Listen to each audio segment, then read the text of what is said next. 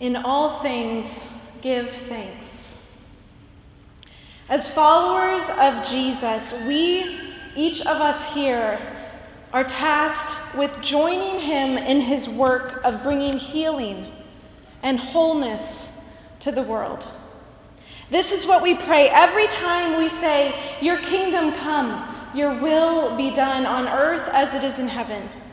We must recognize that we are living in an already but not yet kingdom of God. We are standing on a threshold, an in-between liminal space of God's kingdom, where it has come already in the form of Jesus, in his incarnation and his crucifixion and his resurrection, and in the way that he lived and loved and served and healed. And God's kingdom continues to come in us as we gather together as the corporate body of Christ, in the ways that we care for those around us, the widows and the orphans, the way that we clothe the naked and feed the hungry. This is God's kingdom coming. But then we blink, and this spiritual reality seems like an impossible dream, doesn't it? God's kingdom in all of its fullness and glory is definitely not here, just yet. We take one look at the media and we're reminded of the brokenness of our world. Our eyes might be brought to tears again and again as we read another headline about a mass shooting or about police brutality or about bomb threats in our schools. Something inside of us churns with discomfort and lament every time we pass someone homeless in our own city, or we read about the growing number of children in foster care, or we learn more about this human trafficking crisis happening right here in our corner of the world. These realities, the reality of poverty and neglect and abuse in our own communities, is something that we must grapple with and not ignore. This is what it means to follow Jesus, to feel the brokenness and the pain of our world, and to join him in his work of healing it. On top of this chaos swirling around us, we deal every day with our own worries, don't we? Worries and limitations. Physically, we are facing illnesses. We face aging and injury and cancer, that dreaded C word. We grieve miscarriages and infertility. And our relationships with family and friends can bring joy, but don't they also bring sorrow and pain? We battle depression and debilitating anxiety and all-consuming addictions, and we have to ask, where is God in all of this? We must wrestle time and time again with that question, where are you, God, in this? We have plenty to concern us, more than enough worries for today. Our job as members of God's kingdom, then, is to always search for his grace and his goodness in every moment, in the midst of the brokenness. But seek first his kingdom, it said in Matthew 6:33. Eugene Peterson translates it in the Message, give your entire attention to what God is doing right now.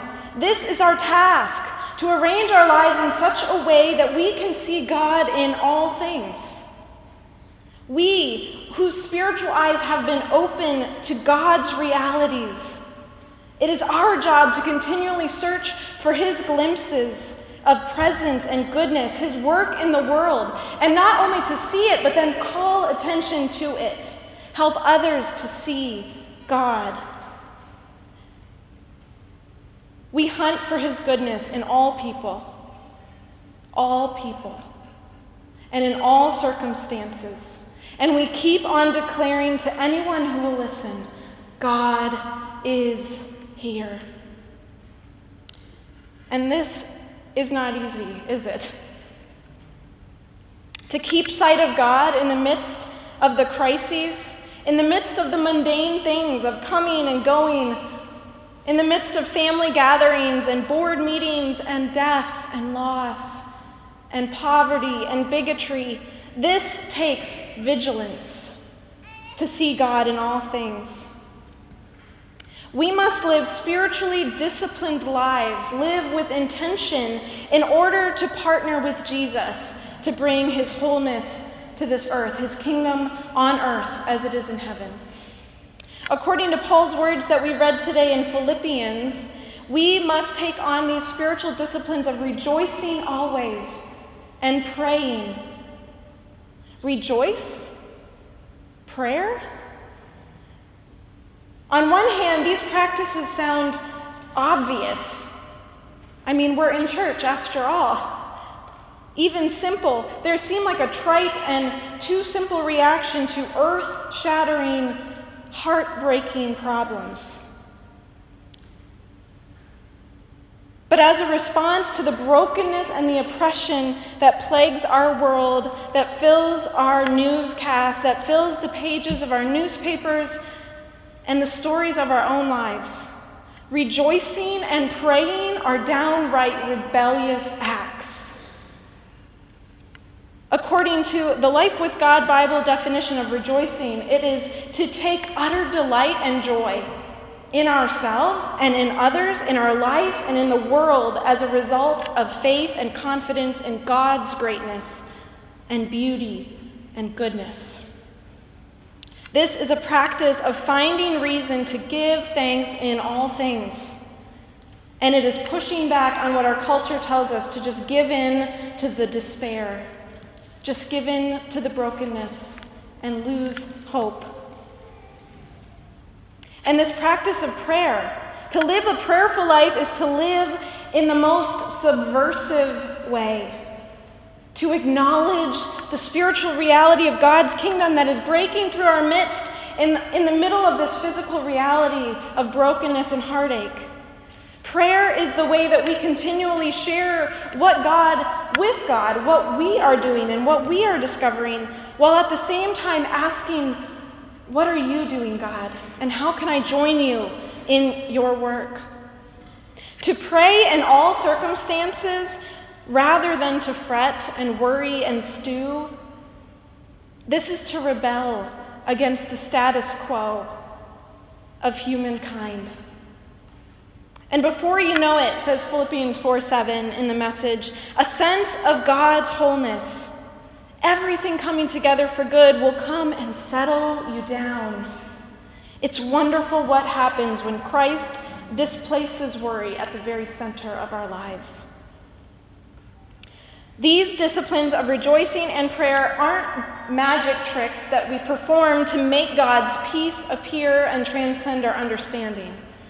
Instead, they're a way that we open our eyes, or allow God, rather, to open our eyes to the spiritual reality that is here. God's peace is already among us. The Spirit is present with us.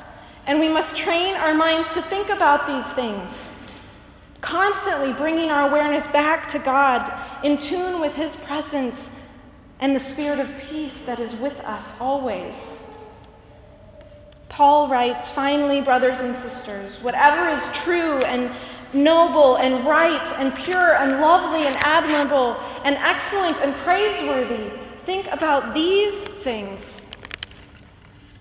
So that's where the peace comes. That's where the gratitude comes, when we tune our ears to listen for the voice of the Spirit in all things. This voice that speaks love and joy and peace to us. So how, then, can we listen in the midst of these news cycles, in the midst of reading the paper, in the midst of waiting in the doctor's office, and in dealing with sadness and looking at the despair in our own city streets?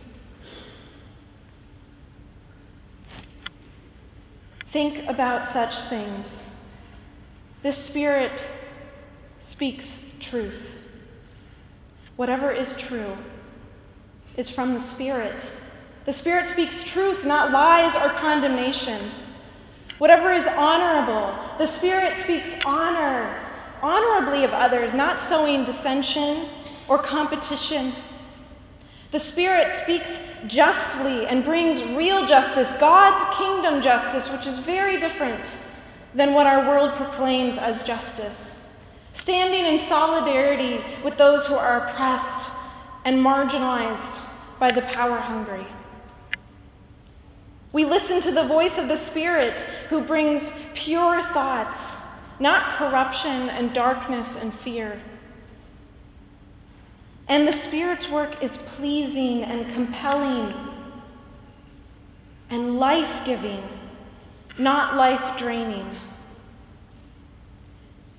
And the Spirit's work is commendable and excellent and deserving of praise. And guess what? We get to join in the work of the Spirit, the work that God is doing in this world. So as we live on the threshold between this already of God's kingdom and not yet of God's kingdom, would you join me in being vigilant in the hunt for the Spirit's activity and presence in every moment, practicing prayer even in the midst of lament and sadness, giving thanks in all things, for glimpses of God's work of wholeness and healing can always be found.